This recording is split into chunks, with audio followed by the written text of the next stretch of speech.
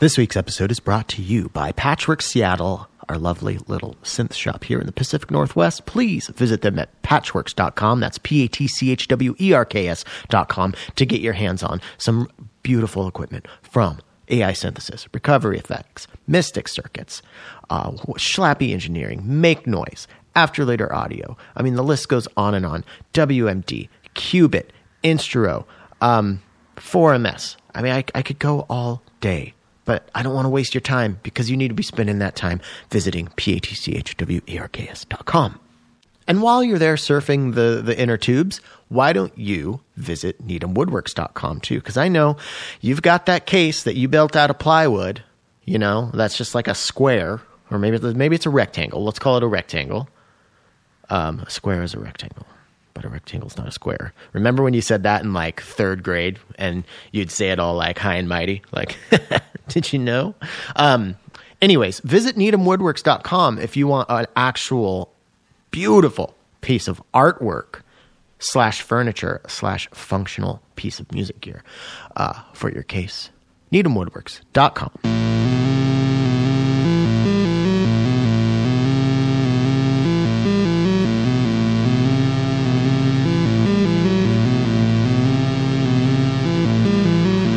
Hello and welcome back to Podular Modcast. My name is Tim Held, and this week I bring you a conversation I had with Yao Evans.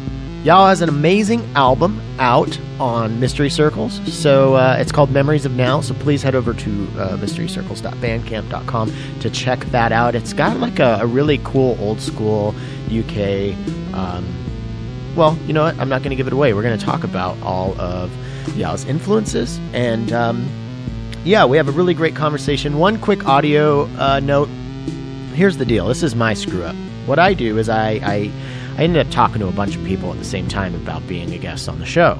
And part of what I talked to them about is the whole, hey, can you record yourself because it sounds better and then you can send me the audio.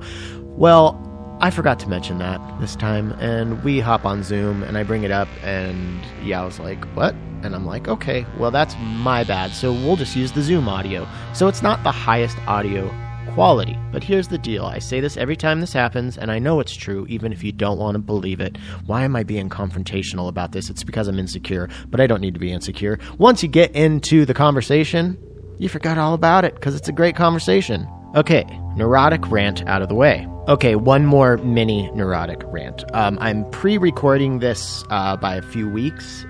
So if something crazy has happened in the world and I have not acknowledged it, it is not out of insensitivity, but it's because it hasn't happened to me yet as I'm recording this. That should give you what I just did right there. I mean, if you've been listening to the show for the last 3 years, then you're probably well aware. But that right there would give you a clear window into my neuroticism, the fact that I felt the need to do that. But also, that's kind of the world we live in right now, isn't it?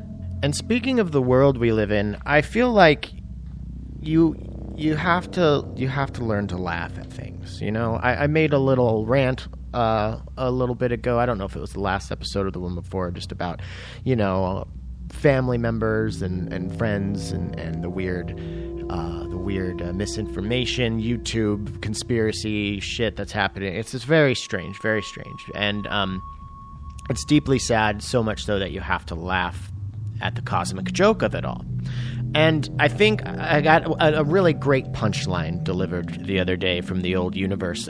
My parents, who were unsure, last I checked, it's been a while, I'm afraid to ask, about whether or not they're going to get the vaccine. They're both, experiencing comorbidities and in their 60s. So, you know, prime candidates to die from coronavirus, but they're on the fence because they're not sure how they feel about the science. They get all their information from Fox News, but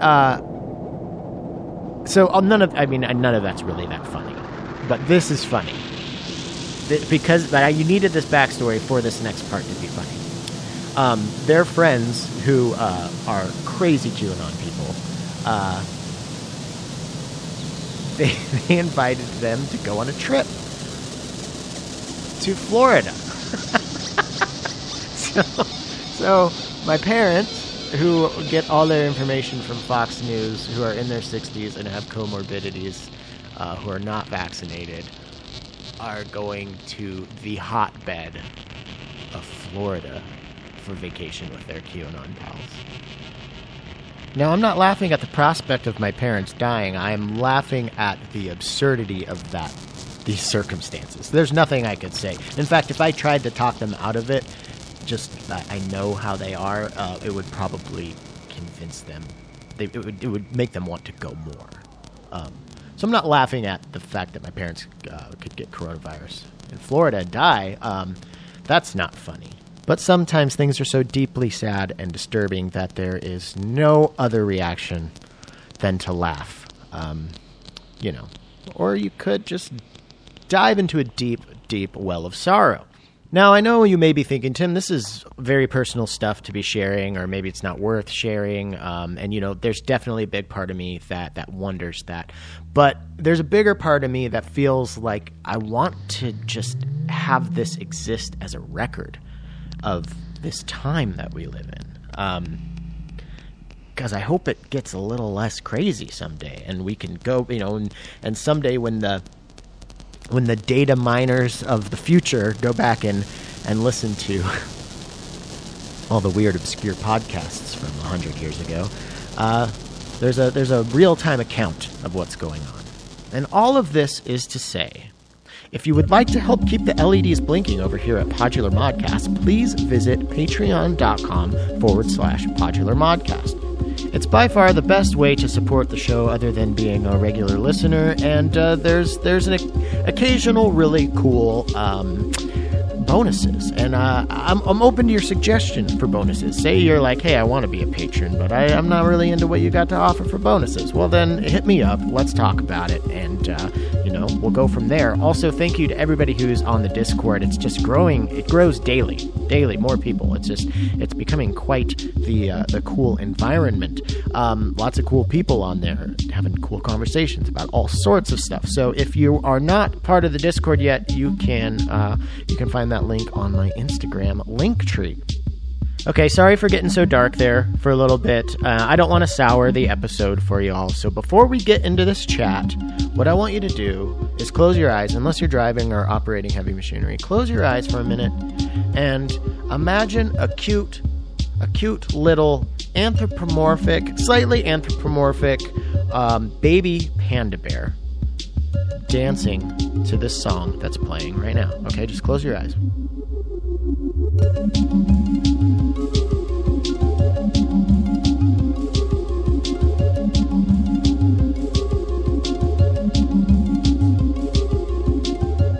Okay, I feel better. Do you? Good. All right, we're going to get into a demo, and then we're going to get into our conversation with Yao. All right, we have discussed the Vertex stereo VCA and the Parallax stereo filter from Warren Electronics over the last few weeks. Why don't we use them together? So first, I'm going to show you what the dry signal going into this filter sounds like before we get into the filter. I think it sounds kind of like a running truck or something.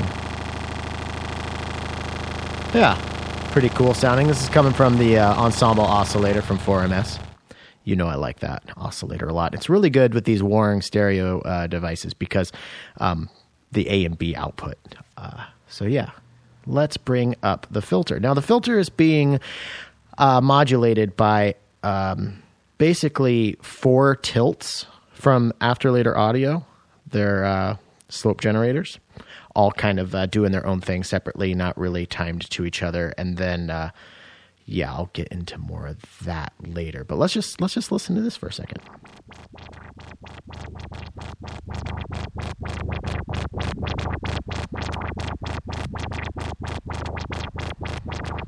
And I'm going to mess with the parameters on the Ensemble.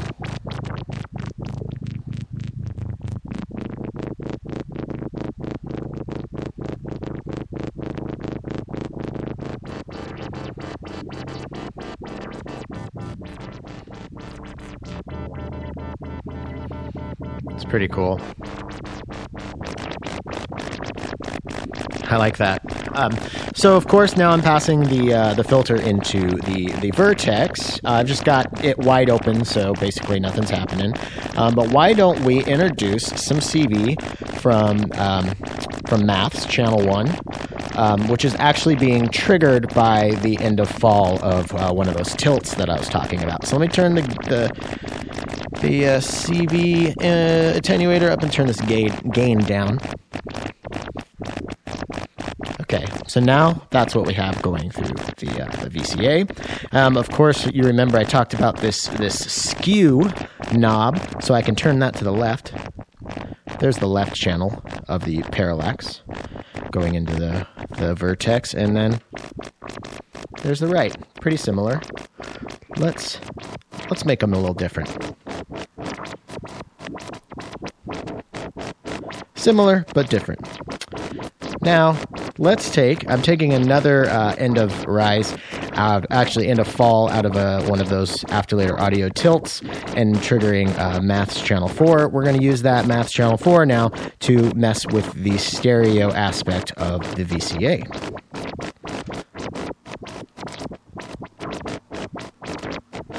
And everything sounds better with reverb.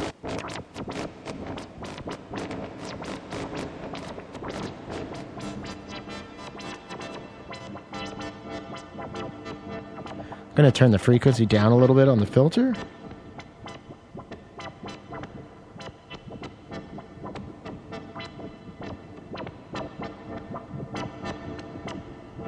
I'm favoring the right side of the Vertex, and using the CV from the channel 4 Maths to let in the left side. Let's reverse that.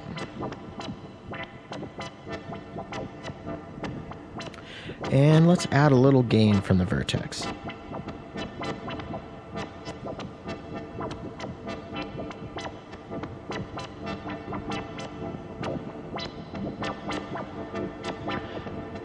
I'm just going to mess with some of the parameters here on the parallax now.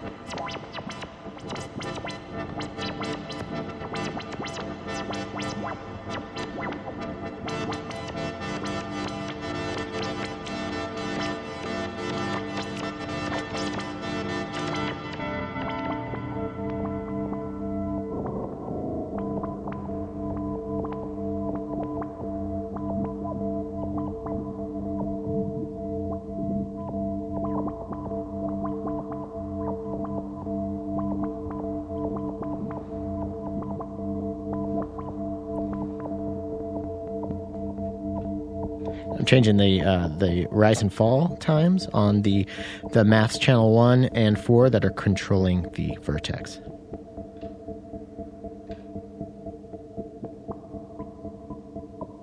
Ooh, that's pretty good.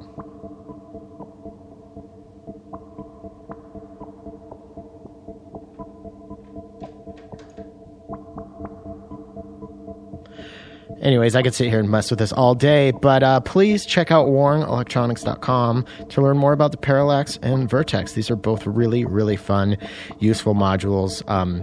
It's so cool to see a filter and a VCA be released and have fresh takes on such, old classic modules, such as a filter and a VCA.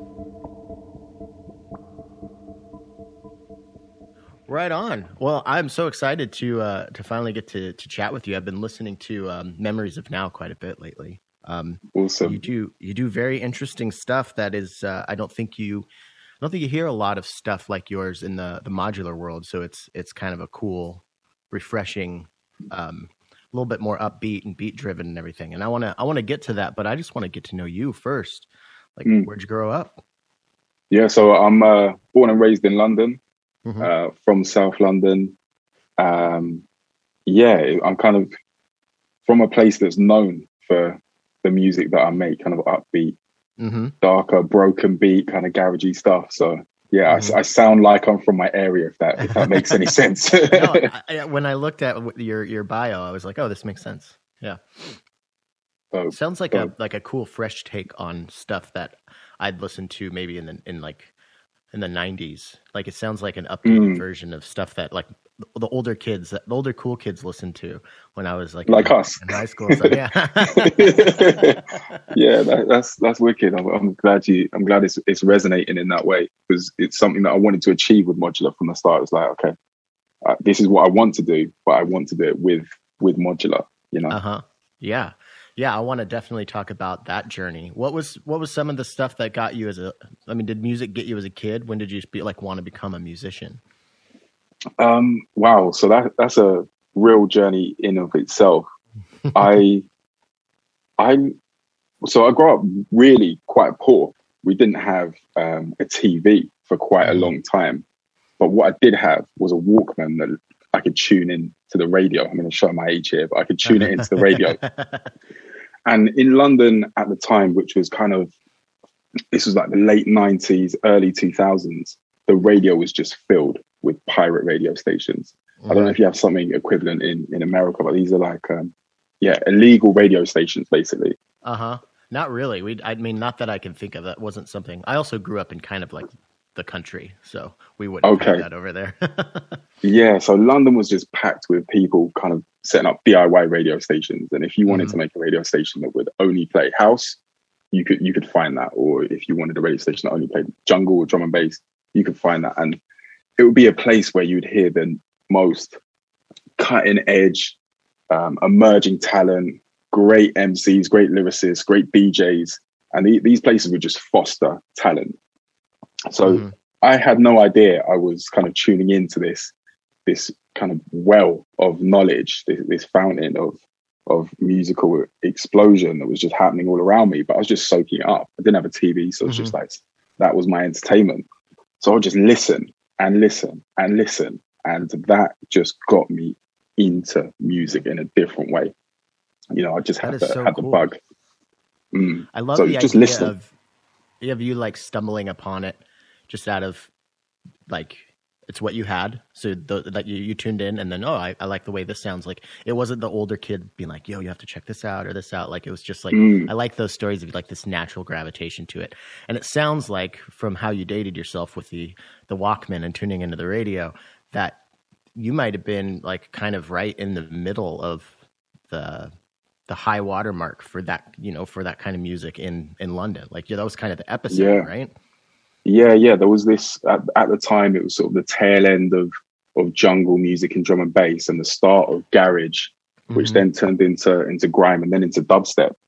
So I was just locking into all of these emerging genres, this big melting pot, and sort of scanning the radio. You go from hip hop, maybe American hip hop or UK hip hop, to the genres that I just mentioned. So it was like, a real melting pot of influences and cultures and sounds that London still is today. But that's really what got me into it. And then after thinking, oh my God, I just want to do this. I don't know how the hell I'm going to do this, but I want to do this. We did finally get a TV, and I got a PlayStation. And what I got was a game called Music 2000. Oh my God. It was basically like, do you remember that? Yeah. Right? Yeah. Like a door. I remember that. That was awesome. It had like samples built into it and loops. Exactly. Yeah, that was awesome. And you could go a little bit off the beaten track and start manipulating the samples, like in a little piano roll. And I used to start making beats on that. That's literally where I started. Funny. I remember that in high school, just like smoking weed and like just making silly loops. Yeah. Yeah, that was very, very similar. And there was, funny enough, a lot of music producers started off, at least a lot of people I've spoken to in the electronic music scene in London started off with Music 2000. And I'm surprised that hasn't come up yet. I've been doing this show for 3 years. It's the first time and the first time I've thought about it in years. So thanks for bringing that up. That's awesome. Yeah, Google it and look at the artwork for the game. That will take you straight back. That was a trip. That actually surprises. Maybe it's just because like GarageBand and stuff is just always on MacBooks. But I'm surprised that's not something that's still on PlayStation or Xbox or. I could see Switch having something like that, like for kids or something. But maybe you and I should go into business and make our own game. Like that. Okay, there's a gap there. Someone told me that they started making music on Mario Paint. Right, yeah, that's crazy. Was that like Super Nintendo, or was that? 64? I think that was like, it might have been 64. but yeah, it was another kind of music making part of the game. Yeah. My friends, I never played that one, but my friends would just make, I don't know, imagine what 12 or 13-year-old boys would draw on Mario Paint. I don't think I have to paint that picture for you guys. Brilliant. So you start making there, like, what's the next step, especially if, you're saying you guys didn't have a whole lot of money, like music gear is expensive. So like, what's the next step from, music making on PlayStation? So, what happened around that time was almost every inner city kid wanted to be a DJ to play this music, and every other inner city kid wanted to be an MC to spit lyrics over it. So suddenly all my friends, someone would get, their grandma would buy them a set of Technic 1210s, and then they were a DJ and spending all their pocket money on records. And then you go around there and have a little session and a go. And it started like that. And then around that time, it's kind of when people started getting cheap computers and internet started getting into people's homes. And somehow or another, somebody gave me like a blank CD that had Fruity Loops burnt to it. Oh, nice. And it was this cracked version of Fruity Loops with no samples, just the stock factory stuff. I think it was like Fruity Loops 3 or something like that at that time. I think it's now called FL Studio. So, they've changed the whole branding. But yeah, I got my hands on that, and it was like, oh my God, I can now make music with a step sequencer, program my beats. And, I just went to town on this thing, just studied it. And it sounds like you and I are probably the same age, because I remember Fruity Loops being a thing. And the first thing I ever really messed with outside of that PlayStation thing was, I think it was called, is it just Acid? Was there something called Acid that was similar to that? Yeah. I never used it. I remember it. This Acid something. Yeah, there was another door that was around. Yeah, I used that like my senior year in high school and just messed around with that. Thought that was fun because I grew up pretty poor as well. So it was like, for me, it was just like $120 guitar, and that was like the most expensive thing that I could get. It would just be like clinking away on that, like just cherishing it. Yeah, totally. Okay, so that seems like a pretty I'm wondering how much did the experience on the PlayStation game kind of have you hit the ground running with Fruity Loops? Yeah, it definitely gave me, it let me know kind of what I wanted to do. I knew that I wanted to make drums and, I wanted to make bass, and I kind of figured out how to do that. I think Music 2000 made it easy for you. And then Fruity Loops was like a little step up. It was a little bit harder. So I was kind of steered in the right direction just by figuring things out. And I mean, there was no YouTube at the time. So it was just like, you're doing it on hard mode, let me click here and see what happens. Let me click there and see what happens. So it was tough. It definitely was hard. God, I know it's so much easier now, but I'm still nostalgic for those days when you had to hear about stuff. And then, oh, so-and-so has a friend who could come over and show you this new trick on Fruity Loops. And all of a sudden you're like, would just open up these whole new, like somebody showed me guitar tabs and how to read them. And then like, that just changed my life, like, and your composition just goes up like that straight away because someone's unlocked that door for you. Yeah. It's pretty amazing how it used to be.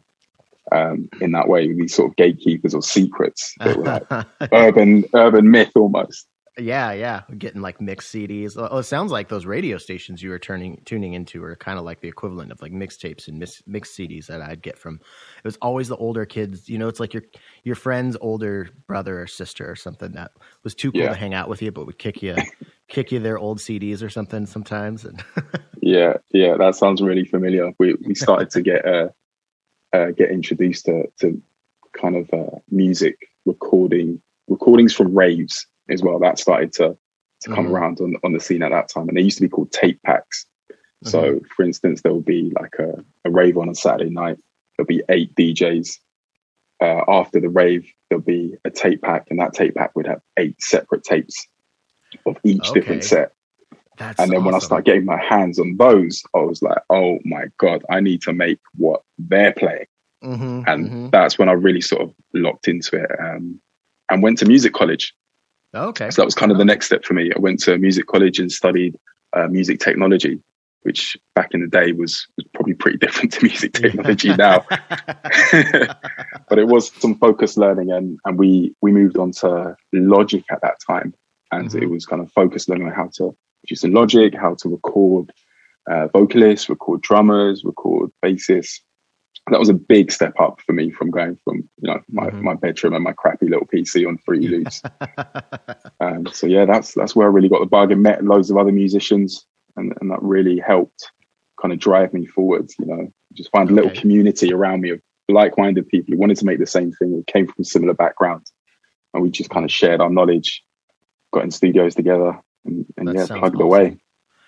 Yeah, that sounds like so much fun. I kind of wish I would have went that route. I unfortunately, I thought, I was like, well, music is not something I can actually do for a job. So I decided that I was going to be mature and go to real college. And then I picked anthropology.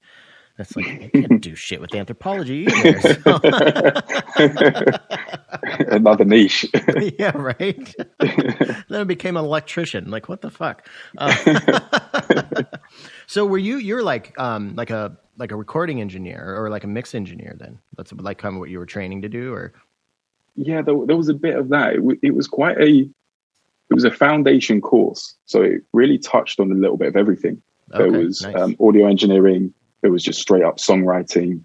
And then there was quite a lot of, this is the theory of music, and, you know, let's read sheet music, and then just kind of like the sociology around music as well, and how music impacted media and, you know, global events and changed culture. So it was really quite broad. I bet something like that now has a whole section on those pirate radio stations that you were talking about. Yeah. I mean, I'll send you some stuff after the show. Maybe put some links for it. Definitely. There's some great documentaries on the impact of pirate radio, and then they're not too long either, but they're really informative. Okay. Yeah, that I think the only like memory of that I have is like The Streets. Like didn't he Mike Skinner and The Streets, yeah, like original pirate material or something like that? Yeah. That's like my small town American like knowledge of that. But yeah, I want to check out some of these documentaries. That sounds really cool. Yeah, give a lot of context. Did you have an instrument then? Did you like pick up keys or something when you're doing the theory side, or? The only access I had to keys was in college. So I did have a few lessons, but nothing to really let me hold my own. By that point, I managed to get a pair of decks, 1210s, Technic 1210s. Okay. I was DJing and collecting vinyl like a maniac. So I kind of learned DJing as an instrument and beat matching, and, you know, combining two records to make one groove. And that was something that I was doing alongside production. And then soon after leaving college, I was actually made homeless. So that put brakes on my music for a couple of years. So I had a couple of years off while I was getting back on my feet. I had to sell loads of my stuff. I had to sell my decks, loads of my records, but kept my PC with Fruity Loops on it, and then got back onto that. And then a few years later, managed to get back into making music, and then went really heavy into making music in the DAW, and loads of really intense plugins, and falling down the trap of, I think, what I would call a trap of kind of flicking through presets, not necessarily making things original. I kind of lost a bit of the passion, and then I got on Instagram and saw people messing around with a Digitact. Picked up a Digitact and was just like, oh, okay, this is fun again. This is really what I want to do. That thing seems so deep. I had it for a little bit, and I'm just such a creature of habit with my modular. I know that I'll be like better off if I interface other things like a Digitact or a BeatStep Pro or something with my modular. But there's something in my brain, and it's not a purist thing. I really think it's a laziness thing that just won't I just won't do it. So I had this Digitact, and I never dove into it. And I knew how much power was sitting there, but I just never did. But I still fantasize about the day when I change my mind and decide to really dive into it. But it's really good. It's really good. I recommend it for sure, and I'm sure other people would have too. But when you've got your workflow, I do understand it's quite hard to break away from that. And yeah. start again. You know, like I feel like I'm just now starting to get modular, and that was kind of a goal of mine. I want to understand this and be able to do stuff that I like with just this before I was afraid that, again, like a laziness would come in and I would lean too heavy on the external stuff controlling it. And for me, it was just kind of like when I did that, I was like, well, why am I using modular then? Because I never found that way to really make it work for me. But again, I'm positive it's all laziness. I can understand that approach, because I've often thought to myself, how am I just scratching the surface of modular? Because the way I compose a lot is the Digitakt will be the starting point, and then the modular instrument and the modules kind of complement what I've written on the Digitakt. Whereas it'd be quite interesting to do it the other way around, and see how I could fit the Digitakt into the modular composition. Yeah. Well, I mean, I'm just on samples, so I'm kind of doing the same thing. Like I've got 3 samplers in my rack now, so I don't even have a VCO. Oh wow! Wow. Yeah, nice. I'm kind of going hard in the paint there. So you get a Digitakt, and so are you kind of just using the Digitakt and the DAW, kind of like? Yeah, I'm trying to think when I got there was no overbridge when I got the Digitakt, which is like Elektron's answer to multi-tracking out. So I was just literally making stuff on the Digitakt and then recording left and right into my DAW, and trying to then make a full song out of it. And then I was kind of just digging around on the hashtag on Instagram, and I came across Patchnode, which is like a reposting site on Instagram, and saw all these people messing with these weird wires and flashing lights. Like, what is this? It sounds really good, but what is it? Like, I don't understand it. And Craig, the guy at Patchnode, was like, okay, well, I'll explain to you what it is. And man, the rest is history. Yeah, that's how it goes, right? We see those wires and those blinking lights, and we're like, I want it on that. Like a moth to a flame. That was literally drawn in, and mate, it's been a beautiful journey, but wow, has it escalated pretty quickly. Yeah. So when did you first get into modular then? It's about 18 months ago. Okay, all right. Yeah. So and you've already got an album out. That's awesome. I just put in the order for the next 7 UK, so going 14 U. And 18 months ago, I said 84 HP was the limit. I don't need any more than that. Dude, I was the same way. Yeah, I was like 6U 84 is the biggest I'll go, and now I've got way more than that. It's ridiculous. I feel like everybody says that too. I had some students over the summer, and one of my students he's really good. His last name is Evans as well. Hey Max, and he had just this little tiny setup, and I was like, if you just got something a little bigger and got this and that, you'd be. And he's like, no, I really want to make this work. And then all of a sudden, a few months later, he's got a 7. So I was like, I told you, dude. I told you. I warned you.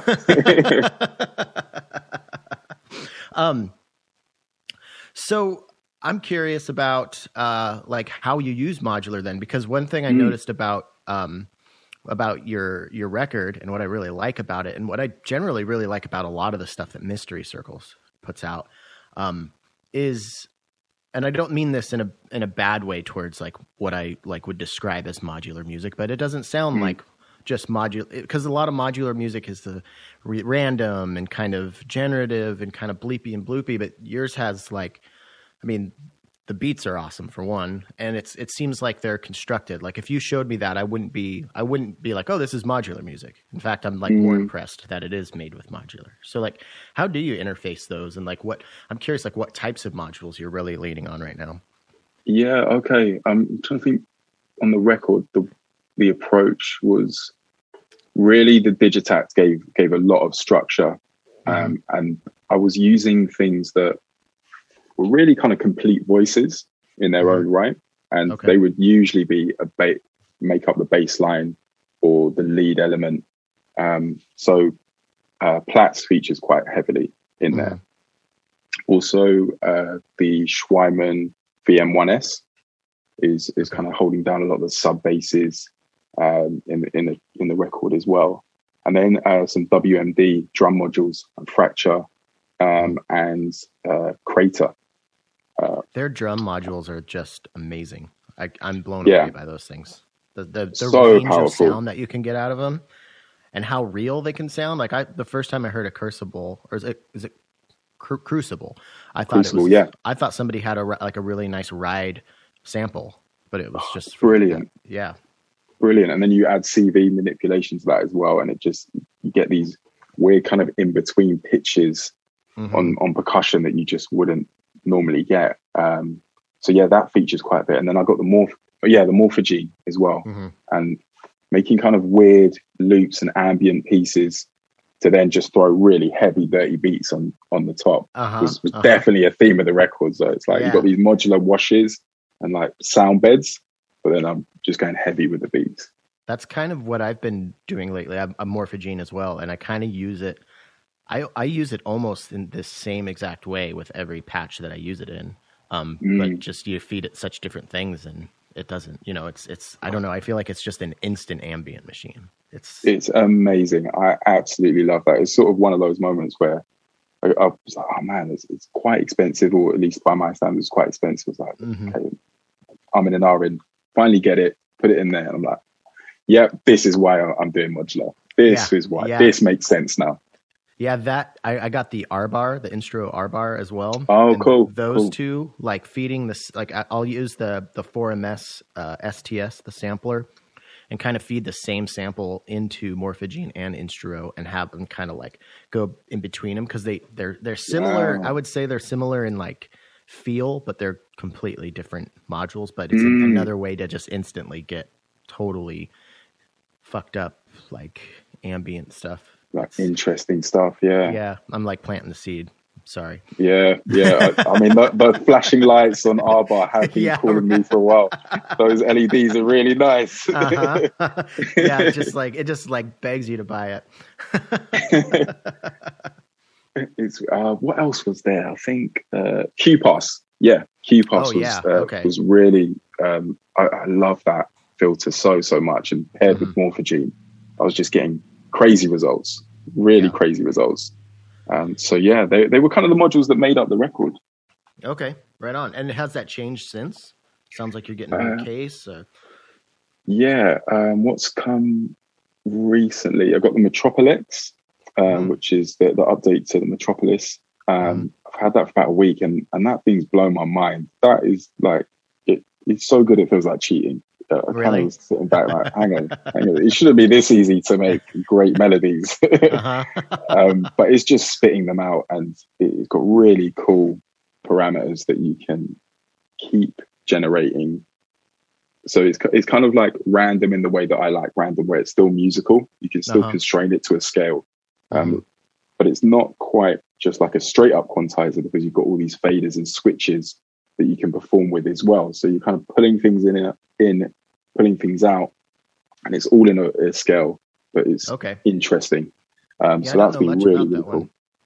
IntelliGel is such a like powerhouse too. So like anything they make, I'm confident is good even without playing it. Brand you can trust, right? Yeah, right.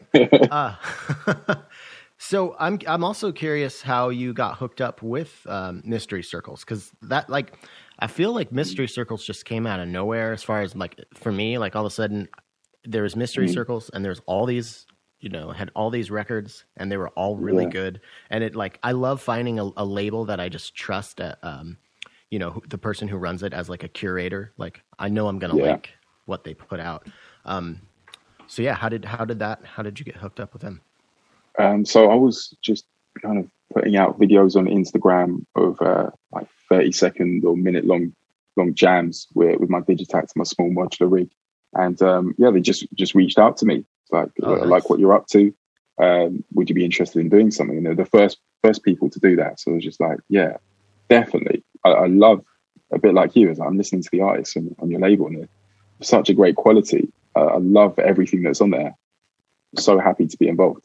Yeah. So it's really organic. Happened totally naturally. I've heard, like, and then I talked to, Fossilize Me, and I just loved, like, to hear both of your stories, how you got hooked up with this label. It sounds like it's kind of like the old school way, Fossilize Me like submitted a demo and that worked, and that just doesn't work anymore. Like, you know, No. like everybody just like puts their friends on their labels, it seems like these days. So it sounds like this is like kind of an old school as far as like philosophy of how to acquire artists and stuff. It's really cool. I got to get them on the show. Definitely. Yeah. You should have a chat with David. He's a great A&R guy. Like, he's got a really good ear, and the artists that he's curated it and the music, the back catalogue. If anyone listening hasn't checked it out, they really should. I'm curious about your live, like, I know like during COVID, that's not really a thing. So you started Modular 18 months ago. So you've been mostly doing it in like lockdown. So, yeah. had you had much time to do live performance before that? I did one live performance, my first live performance, about 2 weeks before lockdown started in England. So that was it. I had one live experience, and it was back to the bedroom. Oh man. I've been waiting to get out since. I know, that's heartbreaking. I mean, I assume that you did a lot of live gigging when you were doing DJ stuff, though. Yeah, so that kind of definitely gave me the confidence, I'd say, for that first gig. I felt like, okay, I kind of know what a dance floor is going to react to. But in retrospect, I approached it a little bit too rigid. I think I played it a little bit too safe. Okay. You know, I kind of had quite a lot prepared, and I should have probably had a bit more fun with it and left it a bit loose. And, you know, if you fall flat in your face, you fall flat in the face, sort of thing. Yeah. So what, you know, what's the worst that can happen? I think that's the way I'd go into my next performance. Obviously not looking to fail, but, you know, having a bit more fun. Yeah. I think that's really important. I've talked about this a lot with people on the show and just in regular conversation. So many people, and myself included, you know, if you are too rigid, like sometimes you get up there and you start playing and you're just like, you're like almost going through a checklist or something, and you're not in the moment, and you look back and you're like, oh, well, it wasn't as good as the time I practiced. And it's because you were trying to make it just like the time you practiced before. And exactly. you just kind of like, I write myself notes, and I just write like, take your time, have fun. And that's how bad I am at it. I have to give myself a sticky note, you know? It's a good idea. I think I might steal that from you. Keep me on track. I guess having that much time to reflect on your first and only live set with Modular, that could be a blessing and a curse. But is that something that you've been working on during quarantine, or have you been more working on like studio style approach? A little bit of both. So I went kind of heavy into the studio writing, which has been really really rewarding, actually, to kind of draw a line under things and like, okay, that's a finished piece of music. So I think I was falling into the trap and never finishing anything because it was never good enough. Kind of that sort of thing was really becoming a thing. So I'm glad that I feel like I've broken that. But with live, it's kind of part of the reason why I've got this second case. I want to kind of get a set of precision adders, a set of switch multiples, kind of take the Stevio approach and just have things a bit more loose in across the two cases, and that will hopefully be my live setup. So I'm still figuring things out, but that's the motive right now, trying to build a live set of cases that I can go hit the road with, take the show on the road. Yeah. It's nice to have, like, I've been doing a lot of remote performances over quarantine. So I got like a battery and I'll go out and like video and play like a little performance out in the woods or something. And it's been really cool to have like my case that's just for that. And I have like my bigger like 15U wooden case for the studio, and I can interface that easily with my battery powered one. But if I wanted to go like right after this chat, I could run down to the beach, you know, and I do that really quick. And it's nice just to have something like ready to go. I had another question for you, and then I started talking about myself and lost track of it. Well, I was going to ask you, like, what kind of battery do you use to power a rig like that? It is. Where is it? It's called a Max Oak.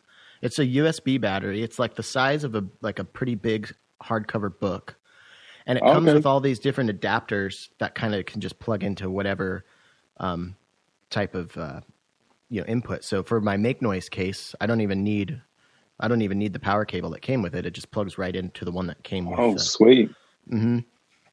It's pretty awesome, and it lasts about 4 hours. Okay, so you can for about 4. That's awesome. Okay, yeah. I need to look into that. Yeah, it's pretty cool. There's if you want to do a smaller case, they have let's see. There's this thing called the Polyend Anywhere, which is actually like a little module. This is a USB input, and you can plug that into just like a standard like USB battery that you'd use to recharge your phone while camping or something. Yeah. But this doesn't power a whole lot of digital modules. It's a pretty small setup that you can get away with this. So that's why I got the bigger Max Oak. So yeah, lately I've been playing with a battery more than I'm plugged into the wall. That's awesome. Fun. I love that idea of taking like heavy electronics into nature. That juxtaposition of this is definitely electronic and this is all nature. Right? Yeah, I gotta show you this. I was using before I got the bigger battery, I was using my IntelliGel 4U. And so many people would stop to ask questions that I had to put this machine perplexes people. I put a sticker on it that says that. I love that. Yeah, how do you even start explaining that to a civilian? It's hard. So I actually have a video that I did in Wyoming in front of the Teton Mountains. So we're like really in the middle of nowhere. I was probably the only modular setup in Wyoming at the time. And it's really funny because in the video right at the beginning, you can hear my wife is like kind of running the camera for me, and you can hear this guy like, "What in the world are you doing?" And she's like, "It's like a modular synthesizer." And he's like, "Oh, so it's like," she's like, "It makes music." And he's like, "Also, it's like a science experiment." Like, there's just no explain. Like, it's like, do you have an hour? Because whatever you know about music is it's gonna be a hard leap to get there. Someone once said to me, "It looks like you work in a telephone exchange." Mm-hmm. I was like, yep. Just plugging in this cables into this huge thing. It's like, yeah, I can kind of see that. Do you ever like? It's funny because like I'm just so used to it now. I'm sure you are too. Like you kind of don't even think about it, but every once in a while it kind of dawns on me again. Like if you don't know what this is, it probably looks so incredibly complicated. Like yeah.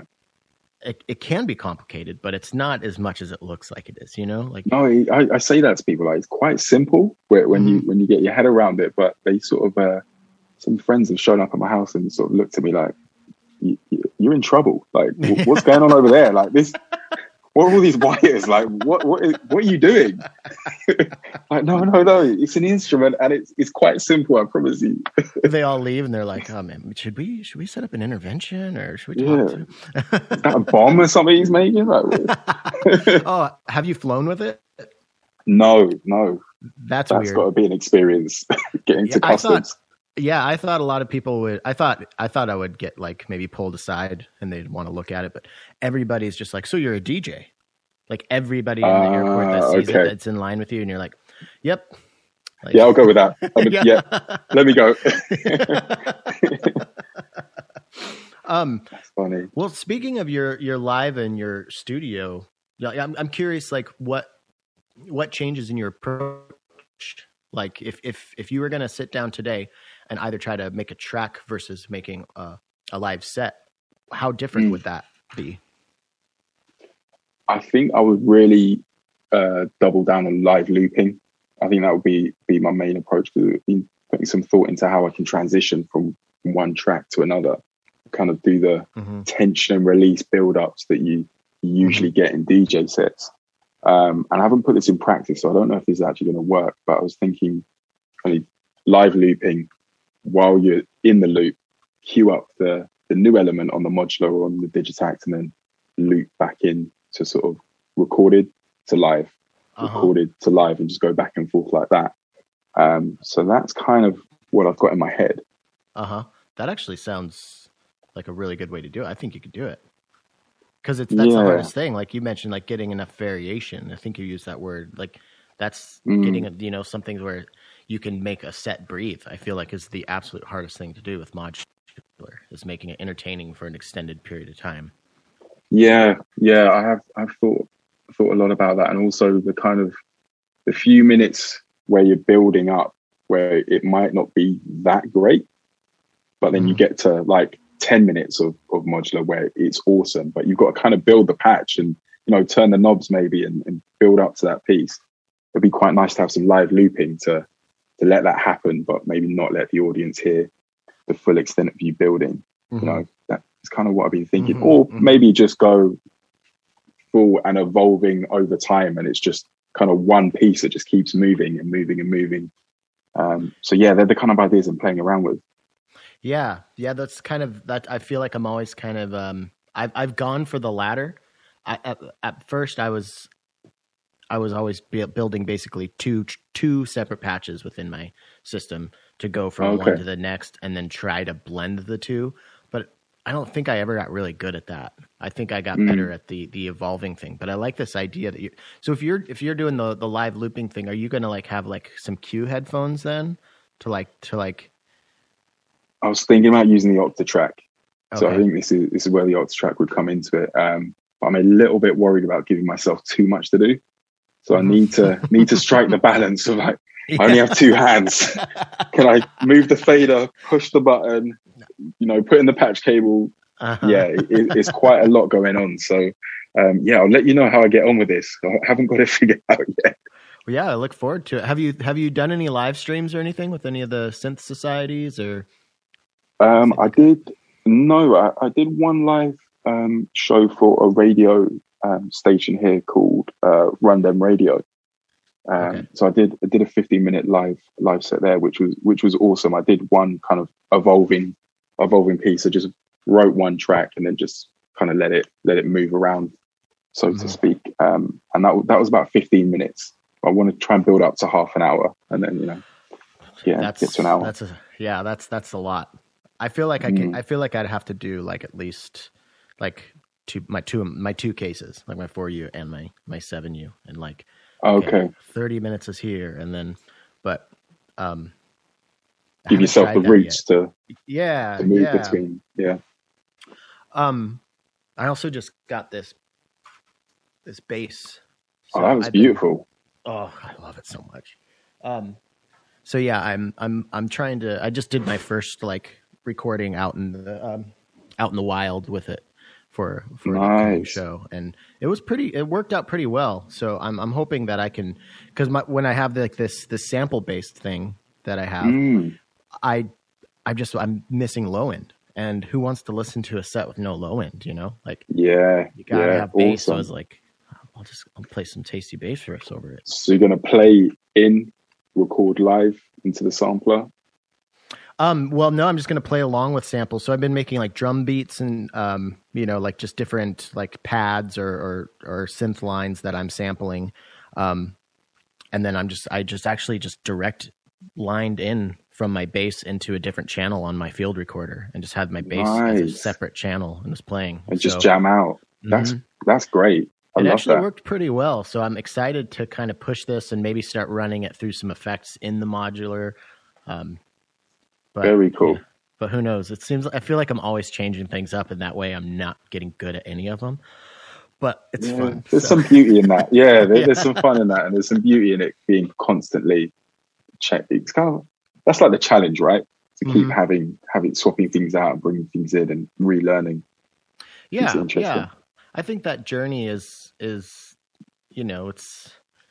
part of what I get out of. Like, I think what I get most out of being a musician is that enthusiasm of wanting to try something new and chasing that perfect setup or tone or whatever. And I've realized, after doing that for years, that I'm glad I haven't found it, because that just means you're done, Totally. Yeah. And there's some of the best moments thinking back I've had with modular is like when I've got a new module, I've just sat down, I haven't read the manual. I'm just trying to figure out what this thing does. And all of a sudden you're like, oh my God, this is gold. This is amazing. You're not even sure how you did it, but that learning is, you have nothing. It's just pure ignorance. And you're just kind of there, just figuring it out. Is that how you get Great. to know modules? Because I don't look at the manual for sometimes like a month until I get to a point where I need to learn it. Exactly. I love that. I've had such good results not really knowing what I'm doing. But I'm scared to read the manual first now. But yeah. That's how I'm with Databender. Like, I haven't looked into how it works really at all. And I know it's really complicated and can do a lot. But what I can do with it just out of the box, I've very much enjoyed. So. I love how that thing sounds. Every example I hear of it just sounds awesome, man. Yeah. Qubit does some pretty... There's just so many great module manufacturers out there right now. I'm curious. We're kind of rolling in on an hour here, but we got a few more minutes. And you know, just kind of after getting this whole conversation and your background into how you work now, it's kind of made me wonder how much of your like DJ philosophy have you brought into your modular approach, or conversely, like how much has your like producer's brain been rewired because of modular? I imagine it's kind of like a weird interplaying of the two. Yeah, it does feel like that. I kind of push and pull between, okay, how is a crowd going to react to this? To, I'm just really enjoying listening again. It's almost like I go back to kind of the Walkman and the radio. And I've found that like the Morphogene has really taken me back on that path, you know, where you're just listening to a loop and you're slowing it down and speeding it up and CVing it. And, you know, I can get lost for hours in that. And then suddenly I'm like, okay, yeah, but how would a crowd react to this? Maybe you should put some beats to this now. So I do kind of move between the two, actually. That's funny to hear that. Like, it's something I hadn't really thought about, but that makes a lot of sense coming from if you're building a DJ set, it sounds like maybe one of the first things that you think about is the crowd, you know, because like if your job as a DJ is to get them dancing or moving around, you know, like, and that's just not really the case typically in modular music. You know, there's especially here in Seattle, there's a lot of just kind of standing around and, you know, swaying. We're notoriously famous for not dancing here in Seattle for some reason. Oh, we got to change that. We got to change that. So it's funny to hear that is still like something that you think about when you're designing a live modular set. Still I'm definitely. I'm always thinking about low end and percussion. But I really enjoy kind of the complex sounds that you get from modular, and you know, keep harping on about the Morphogene, but the great loops that you can make and textures and just, you know, things that you just don't find in the normal music production world.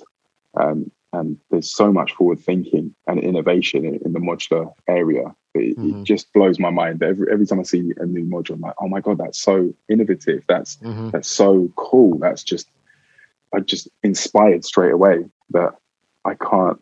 Yeah, I've got the bug. I don't think I can leave it. It's just now so much part of my process that it's just what I'm gonna do forever, really.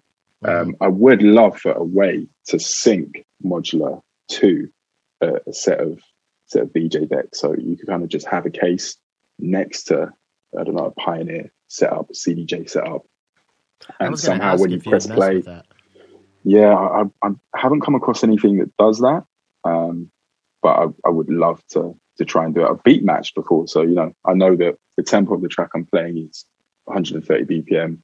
I've got Pamela's new workout 130 BPM. Hit play, get it in time, and then, you know, mess around. But nothing too scientific yet. Are you familiar with Kipski? No.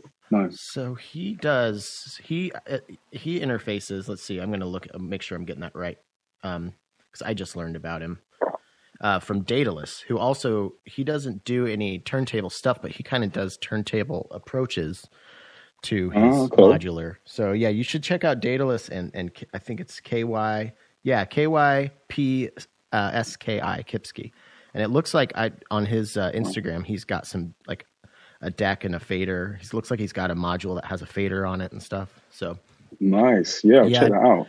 I'd be curious to see, because like you already have all that experience, and now that you're, you know, coming up on 2 years in modular, that might be like the full, like, what is it, in Dragon Ball Z, like a Super Saiyan moment where your hair turns white. And, so much power. It could be. Ah, God, I just went really nerdy here at the end.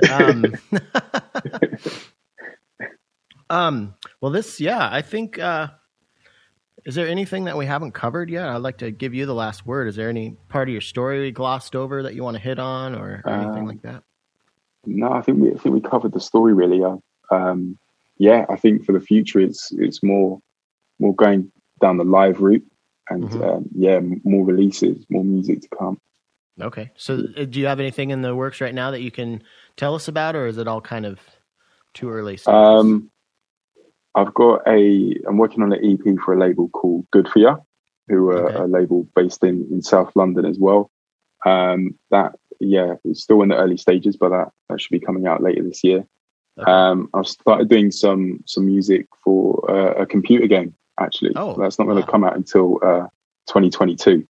Okay. So that's in the works. I can't say much more than that, unfortunately. That's awesome. Well, we'll have to have you back on when that comes out and talk. I want to talk about that whole process. I'd love to. Yeah.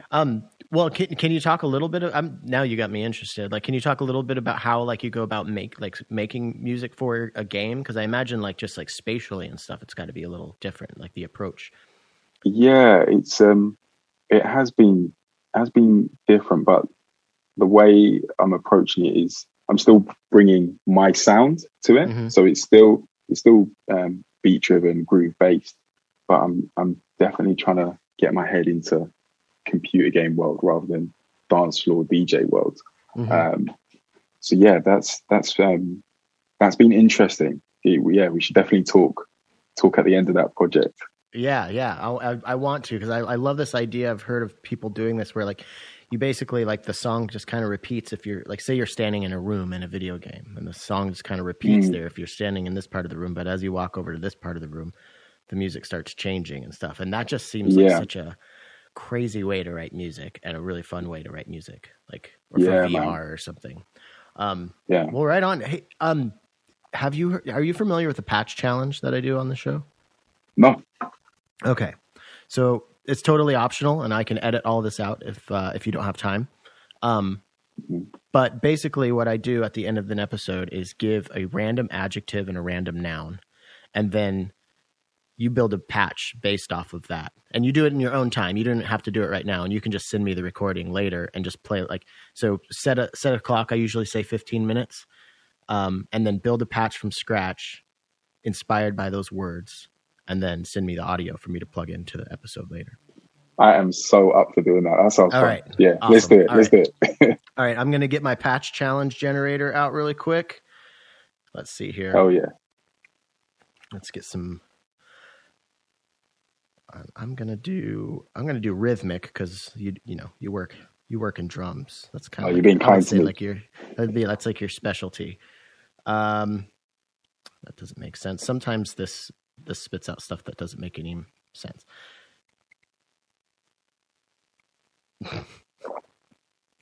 Ooh, this is kind of fun. Circadian pulsations. Oh, nice. Okay. Is pulsations actually a word? Let's go with pulsations. Yeah. Let's go with it. Circadian pulsations. Right on. Well, thank you so much for giving me some of your time today. It's been awesome to get to know you, and I definitely want to touch base again when this video game thing happens. I would love to have you back on. Really. Yeah, great speaking to you. Yeah. Oh, where can people check you out? Where do you want people to go? The best place to stay up to date with what I'm up to is on Instagram. So my Instagram handle is Yaw, which is YAW _on _Insta. All right, let's check out these circadian pulsations.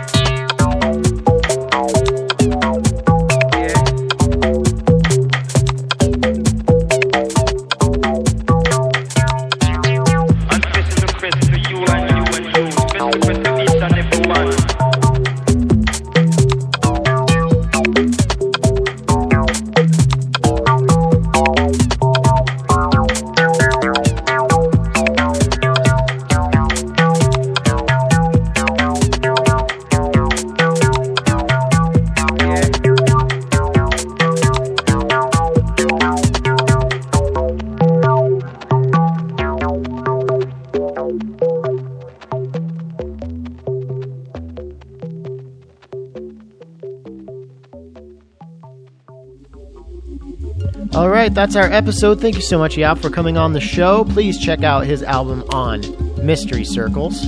Great label, great album, great conversation. Thank you to Patchwork Seattle, Needham Woodworks, After Later Audio, and you for listening to the show. Check out Warn Electronics. Amazing modules over there. Hit me up on the patreon.com/PodularModcast to help keep the LEDs blinking over here. Thank you for listening. Until next week.